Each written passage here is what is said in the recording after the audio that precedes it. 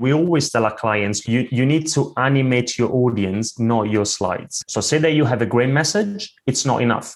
You also need to be able to deliver the message in a way that's comfortable and convincing. If you think about it, when you give a presentation, it's their presentation, not yours. It's always the audience's presentation.